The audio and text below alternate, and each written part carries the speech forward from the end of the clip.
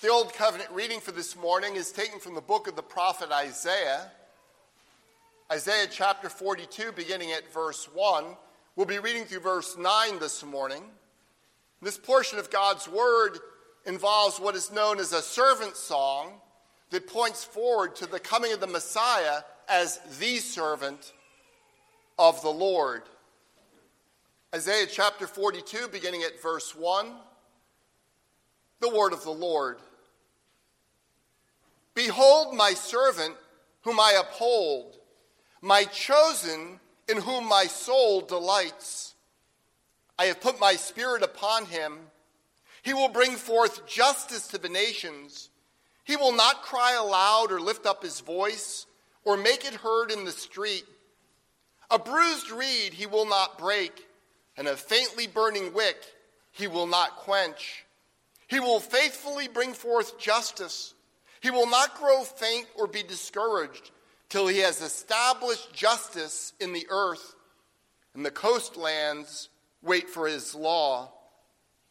Thus says God the Lord, who created the heavens and stretched them out, who spread out the earth and what comes from it, who gives breath to the people on it, and spirit to those who walk in it.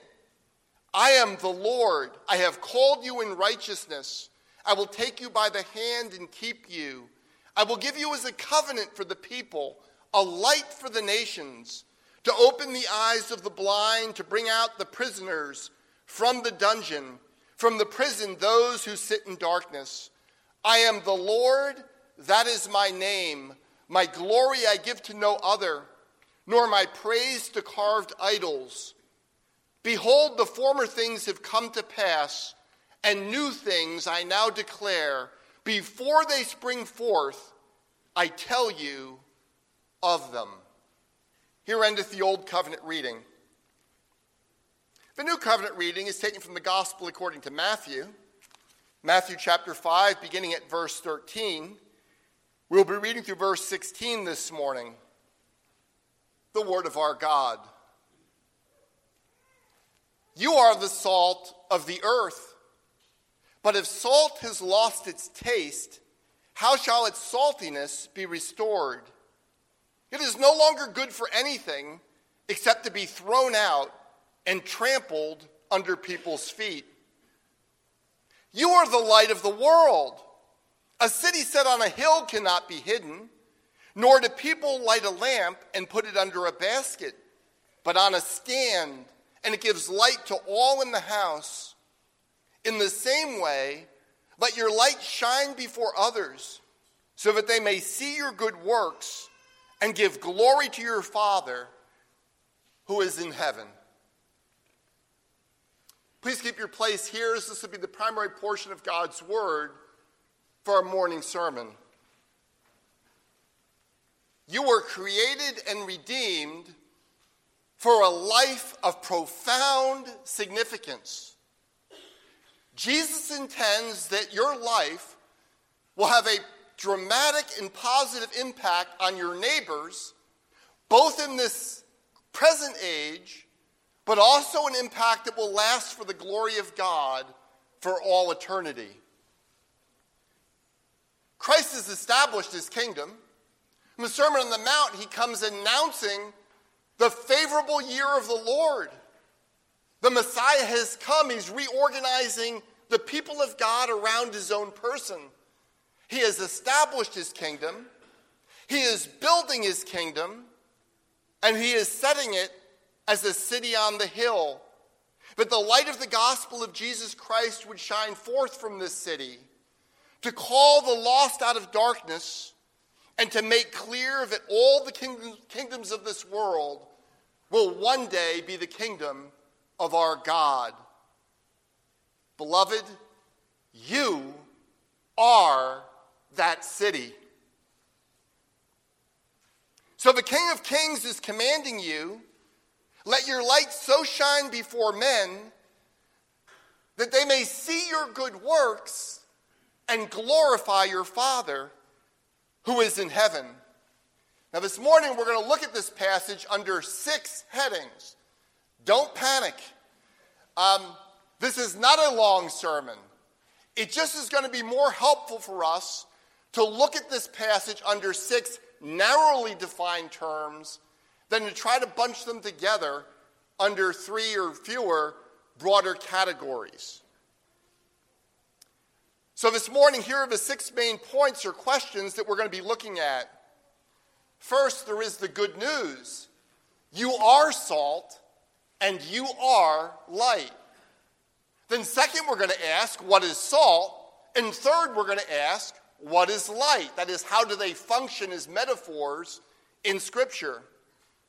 Fourth, we will ask, why are we tempted to disguise the salt and the light? Fifth, we will consider the waste of corrupted salt and hidden light. And sixth, we will consider the glory of living as Christ's disciples. As I said, that might sound like a lot, but each of these points or questions is straightforward and fairly easy to grasp. We begin with the good news that you are salt and that you are light. Look at verse 13 with me. You are the salt of the earth, but if salt has lost its taste, how shall its saltiness be restored?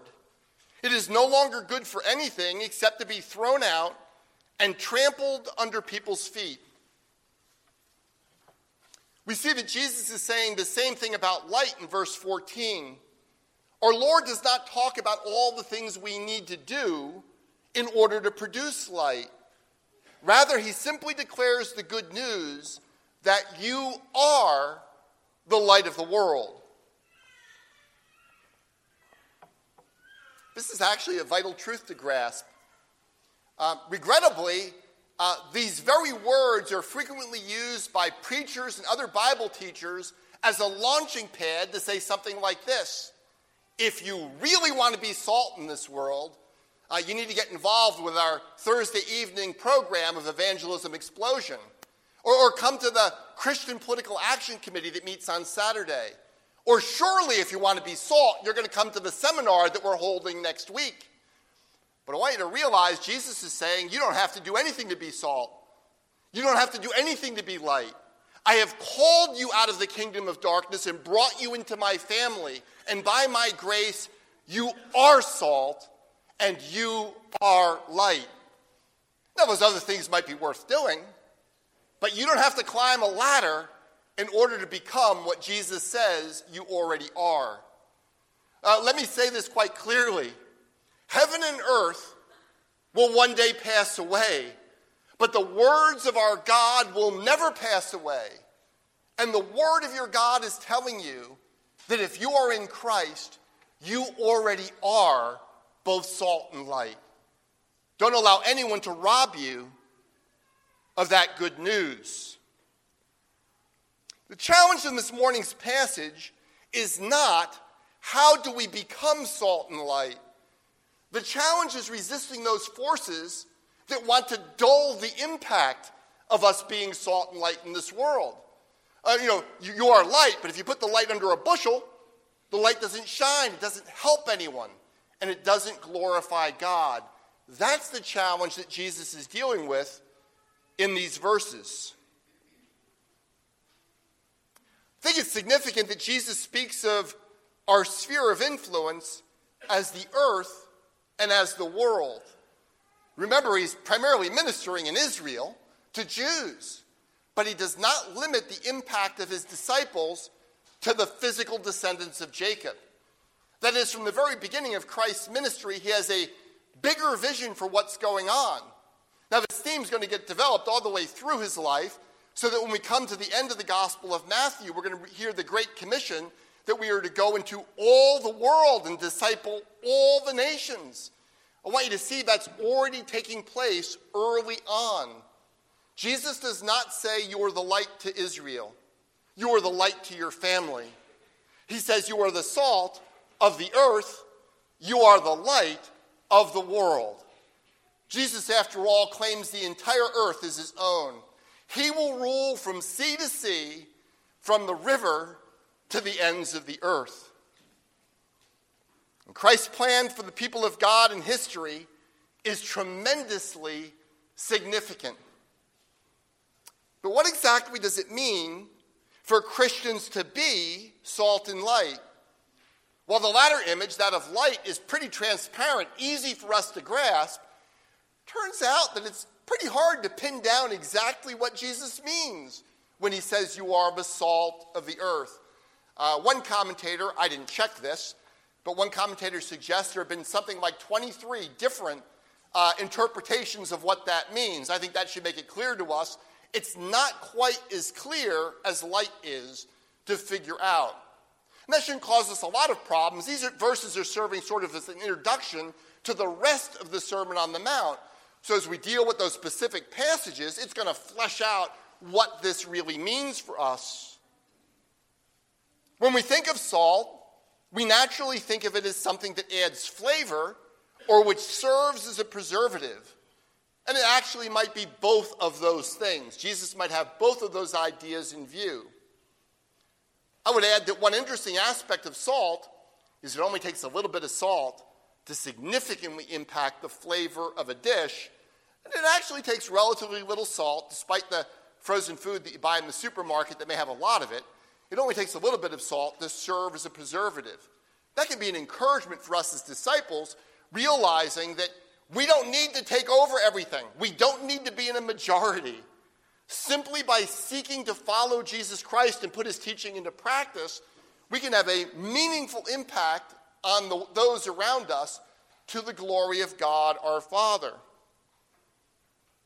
Nevertheless, it seems obvious, at least to me, that Jesus is intending something weightier than the fact that we're going to make the world more interesting and more tasty. I don't think that's what Jesus has in view. Furthermore, if we push the physical aspects of salt too hard, we have to deal with the problem that too much salt will ruin a meal every bit as much as too little salt will. And quite clearly in the Sermon on the Mount, Jesus isn't saying, let your light shine before the world, but not too much. Tone it back a bit. And he's certainly not saying we don't want to have too many Christians running around, right? People that are trying to put my word into practice. So we have to be careful about taking these images and pressing them too hard. In fact, wouldn't it be wiser for us to approach our Lord's words in light of their Jewish background rather than on the basis of modern science or modern usage? And it turns out that there is a use for salt that was very common in Jewish teaching right up to and actually past the time of Jesus Christ. In the Talmud, we have recordings of rabbinic teaching. These were important rabbis that use this image of salt to refer to the Word of God. And actually what they would do is they would use salt to refer to the Word of God and pepper and spices to refer to the Mishnah, that is the authoritative teaching, oral teaching of the rabbis. I'll give you a verse from Sopharim 15:18. Sopharim 15:18, this is from the Talmud, says this: the world cannot endure without salt, pepper, and spices. And in this passage from the Talmud, salt represents the scriptures of the Old Testament, while the pepper and spices refer to the authoritative tradition contained in the Mishnah. Now, please notice how strong that language is. The world cannot endure without the salt of the scriptures and without the authoritative teaching, that is the pepper and spices, of the Jewish rabbis.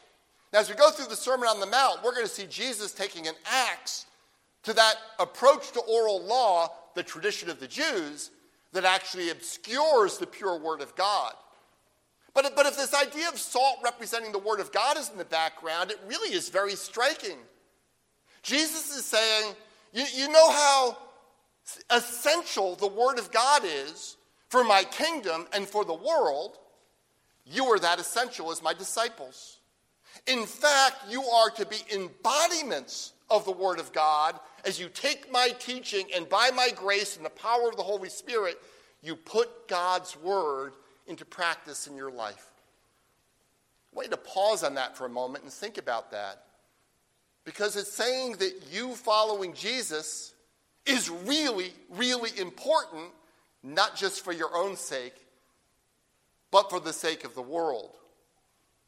Now, it is sometimes said you might be the only Bible that another person ever reads. I want to add that would be a tragedy because none of us fully represents the purity of God's word, no matter how sanctified you happen to be right now. So that would be a tragedy, but it's also a reality.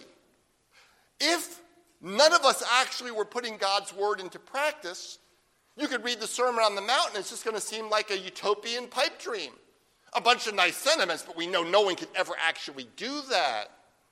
But by God's grace, as we seek to apply God's word, simply by following Jesus, simply by taking his teaching and putting it into practice in our lives, what we're demonstrating is, yes, the kingdom of God has crashed into history. Yes, we are following a very different sort of king than the kings of this world, and therefore we live differently to the glory of God. As Sinclair Ferguson points out, the kingdom of God has come in the person of Jesus Christ, but its power and its influence are visible only in the sphere in which the world least expects to see them, in the poor in spirit, among those who mourn over sin, and in the persecuted community of the followers of Jesus. Isn't that what Jesus is getting at when he says, you are the light of the world? Well, what is light? Unlike salt, light is a pretty transparent image in how it works. Light tends to represent purity and knowledge. In fact, we talk about coming to understand something in terms of enlightenment, right? It's just a very natural sort of usage. In the Old Testament, light is closely connected with the Word of God. For example, Psalm 119 tells us that thy word is a lamp unto our feet and a light unto our paths. And a little bit later in the psalm, we read this: the unfolding of your words gives light, it imparts understanding to the simple. See, God's word is light, and God's word brings light because God himself is light. I mean, isn't that what John tells us in 1 John? In 1 John, we're told this: this is the message we have heard from him and proclaimed to you, that God is light, and in him there is no darkness at all. And of course, when the Word became flesh, he said, I am the light of the world. Right? I am the light of the world. Whoever follows me will not walk in darkness, but will have the light of life. And we saw that truth in our Old Covenant reading from Isaiah this morning. The promise of sending the Messiah into the world included the fact that he would be a light for the nations. Listen again to just a verse and a half here. The Lord says in Isaiah 42 to his chosen servant, I will give you as a covenant for the people, a light for the nations, to open the eyes that are blind, to bring out the prisoners from the dungeon, from the prison, those who sit in darkness. Now, all those truths are extraordinary. But if you've been a Christian for any period of time, you've grown used to them. They're extraordinary promises, extraordinary truths when Jesus says, I am the light of the world. But as Christians, we know that. But then Jesus turns to us and he says something that rocks us back on our heels. You are the light of the world. Now, not, of course, in the sense that we are original lights like Jesus is, right? He's the light because it's his very nature to be light. God of God, light of light, very God of very God, begotten, not made. But, beloved, Jesus really is saying, as my people, you are being conformed into my likeness by the power of the Holy Spirit and by my word in your life. And therefore, I am sending you out so that you are the light of this world. That's extraordinary. I mean, how is that even possible? As I say, naturally, Jesus does not mean that you are original lights in your own being. That's not it. And yet, Christ's disciples serve as light in the darkness of this present age in two very important ways.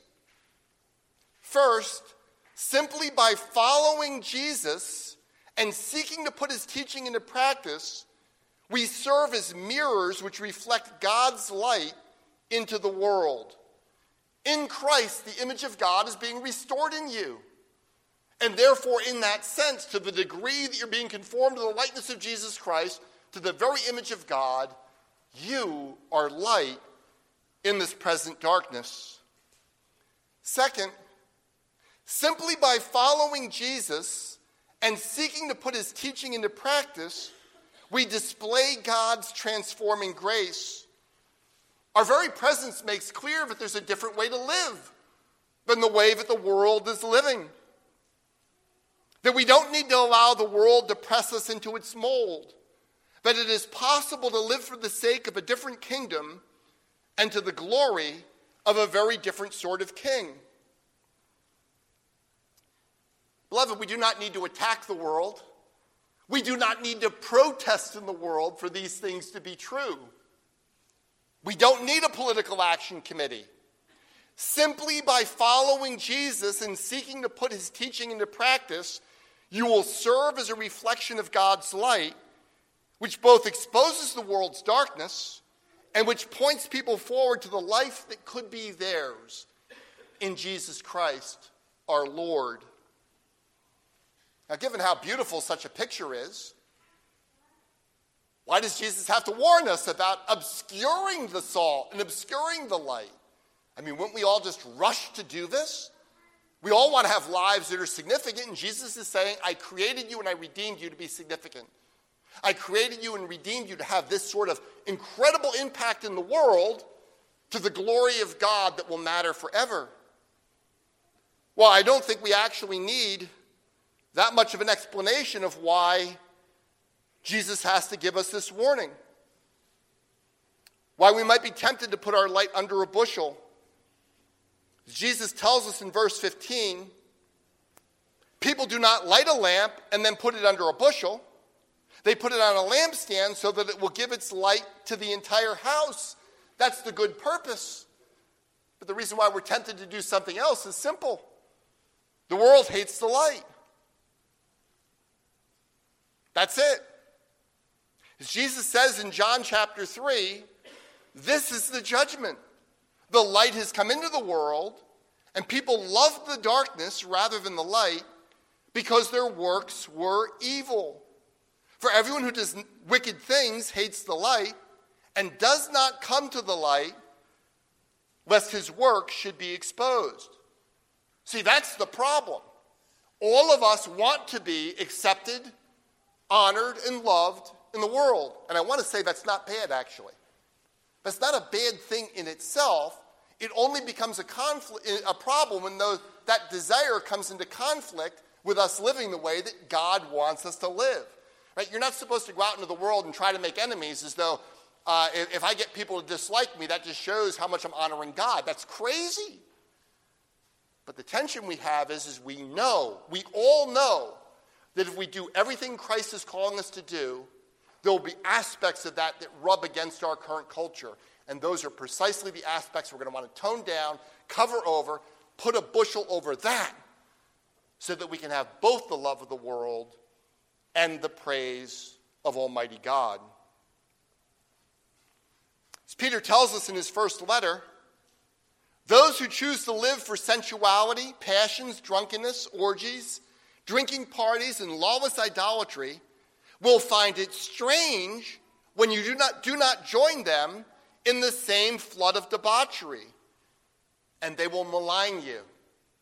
Right? They're not simply going to say different strokes for different folks.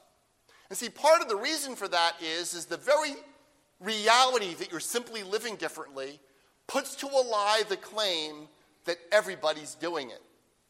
Right? I mean, what can you do? That's how we are as human beings. Everybody's doing it. And if you live differently for the kingdom of God, your very presence in doing that makes clear That's not true. There is another way to live for another kingdom to serve a very different sort of king. That shouldn't surprise us. We, after all, follow a crucified Messiah who is the light of the world. And when God sent his light into this world, we mocked him, we ridiculed him, and we nailed him to a tree. Now, the good news is it's very unlikely that any of us is going to suffer that much for being images, in a lesser sense, of the invisible God. But it shouldn't surprise us that we're going to have to deal with a certain amount of scorn. And we're going to have to choose to pay that price. So what do? There are two main ways in which Christians can seek to avoid the hostility of the world. First, we can become so worldly, or at least present ourselves as being very comfortable with all the worldliness around us, right? So that it takes off all the rough edges, and the world kind of goes, well, you're a different sort of Christian. There is actually another way to do this as well. That is to try to maintain your purity, but totally separate yourself from the world. So that you can be holy in private, and you're not going to have any conflict with the world because you're not actually in it. The truth is, many of us are tempted to do a little bit of both of these. That is, while we're out working primarily with non-Christians in the world, we're going to tone it down a lot. And then in private or in the presence of other Christians, we're going to be more openly disciples of Jesus Christ. But that's obviously a problem for us. As I say, it's easy to grasp why we would be tempted to live like this. But every time we seek peace with the world, by covering over our clear commitment to living according to every word that comes forth from the mouth of our God, we are living a little bit of a tragedy. If we try to disguise our saltiness or hide our light under a bushel, we don't simply take a different approach to life from what other Christians happen to be taking. Look at the passage and notice how bluntly Jesus puts it. If salt has lost its taste, how shall its saltiness be restored? It is no longer good for anything except to be thrown out and trampled under people's feet. Now, being trampled underfoot is not simply a sign of uselessness. These people, because they are in fact salt, they are in fact going to be saved on the last day. It's not like they lose their salvation. But this trampling underfoot is a sign of judgment over the squandered opportunities they had in life to impact other people for the glory of God. Right? That's what's going on here. And Jesus is saying it's not just a little different thing, a different strokes for different folks. If you become tasteless, saltless as it were, as salt, you are no longer good for anything except to be thrown out and trampled under other people's feet. Because Jesus loves you, he's giving you this warning in very blunt terms. Beloved, don't waste your life. That's what he's saying. I've created and redeemed you to be significant, to live a life that matters both for this present age and for the age to come.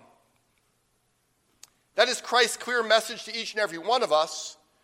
Yet as Sinclair Ferguson points out, how slow we are to learn this lesson.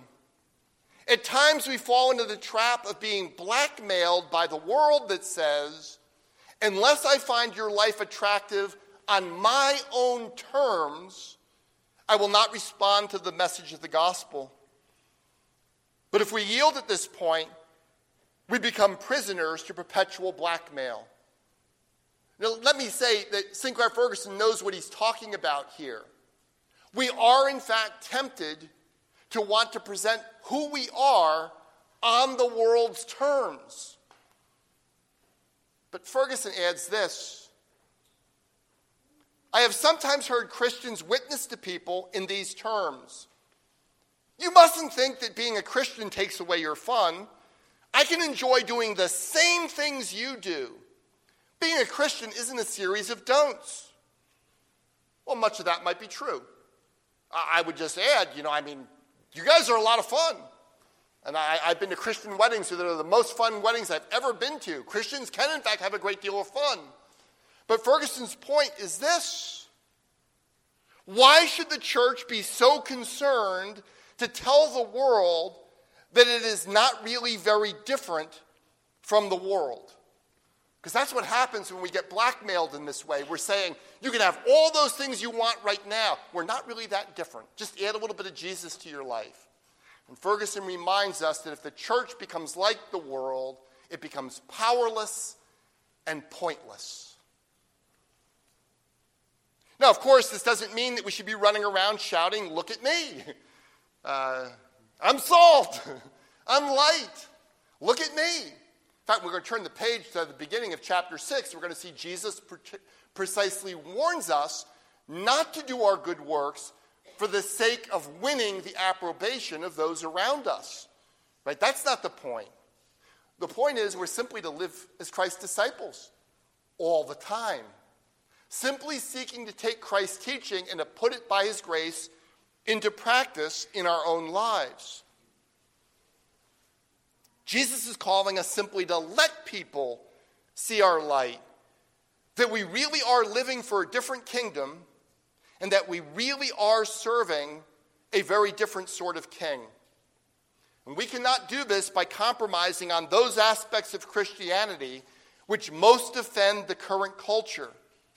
Nor can we do this by seeking to maintain our piety by completely separating ourselves from the world in which we live. Way back in the 1970s, Becky Pippert put it like this: Christians need to get out of the salt shaker and into the world. That is your calling, because you are not light to the church. You are light in this world. That's what Jesus is telling us to do. Let your light so shine before men that they may see your good works and glorify your Father who is in heaven. Is that not a glorious calling? Jesus is warning us about the serious consequences of being faithless in this calling, but the major note being struck is the blessing of living as Christ's disciples, all to the glory of God. Right? There's a warning in this passage, but what's really being held out is something extraordinary: God's intention for our lives. So I want to encourage you to slow down and absorb what Jesus is saying. Your Lord and Savior, who spoke the universe into existence, is saying, you are the salt of the earth.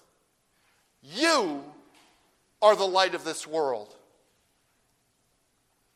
What is the city on a hill? That's who Jesus is saying you are. You are the city on a hill that cannot be hid. What is the city on the hill? Well, let's start with what the city isn't. That city is not the United States of America. I mean, politicians can't resist using this image to talk about America in those terms, but that is not what Jesus is saying. As Chuck Colson liked to remind us, the kingdom of God does not arrive on Air Force One. So what is the city on the hill? Well, every first century Jew would have known like that. It's Jerusalem. God's special place is the city built on a hill. But Jesus is not referring to physical Jerusalem. He's referring to that Jerusalem that comes down from above, the heavenly city. And Jesus is saying, to you, you are that city. You are the city on the hill that cannot be hid. You are the city who is supposed to glorify God by shining his light out into the darkness. Now, I know some of you are thinking, I'm too small and insignificant for that. I mean, I know you. I talk with you. You're thinking, yeah, that might be something that God does with the church as a whole. But I'm just over in the corner. This isn't me. You have to remember that God delights to use what the world considers to be insignificant. Almighty God's plan from the very beginning has been to choose what appears to be foolish in the eyes of the world to shame those who are wise in their own eyes. He has chosen what appears to be weak in the eyes of the world to shame those who imagine that they are strong. The Lord acts like this so that it might be made abundantly clear that the power and the honor and the glory all belong to him and not to the vessels. So let me give James Montgomery Boyce the last word this morning. Dr. Boyce writes, God uses the small things and the small people. God uses you and me that he might do his work in the world. As a matter of fact, the smaller you become, the more effective his work will be. Do you know what we are to be? We are to be picture frames within which Jesus Christ is to be seen. God is not interested in a gold frame. He is not interested in a beautiful, ornate, carved ivory frame. God is interested in an empty frame, so that when people look at the frame, all they see is his Son, Jesus Christ. Beloved, you are the light of the world, and in you, by God's grace, people can begin to see Jesus. Amen.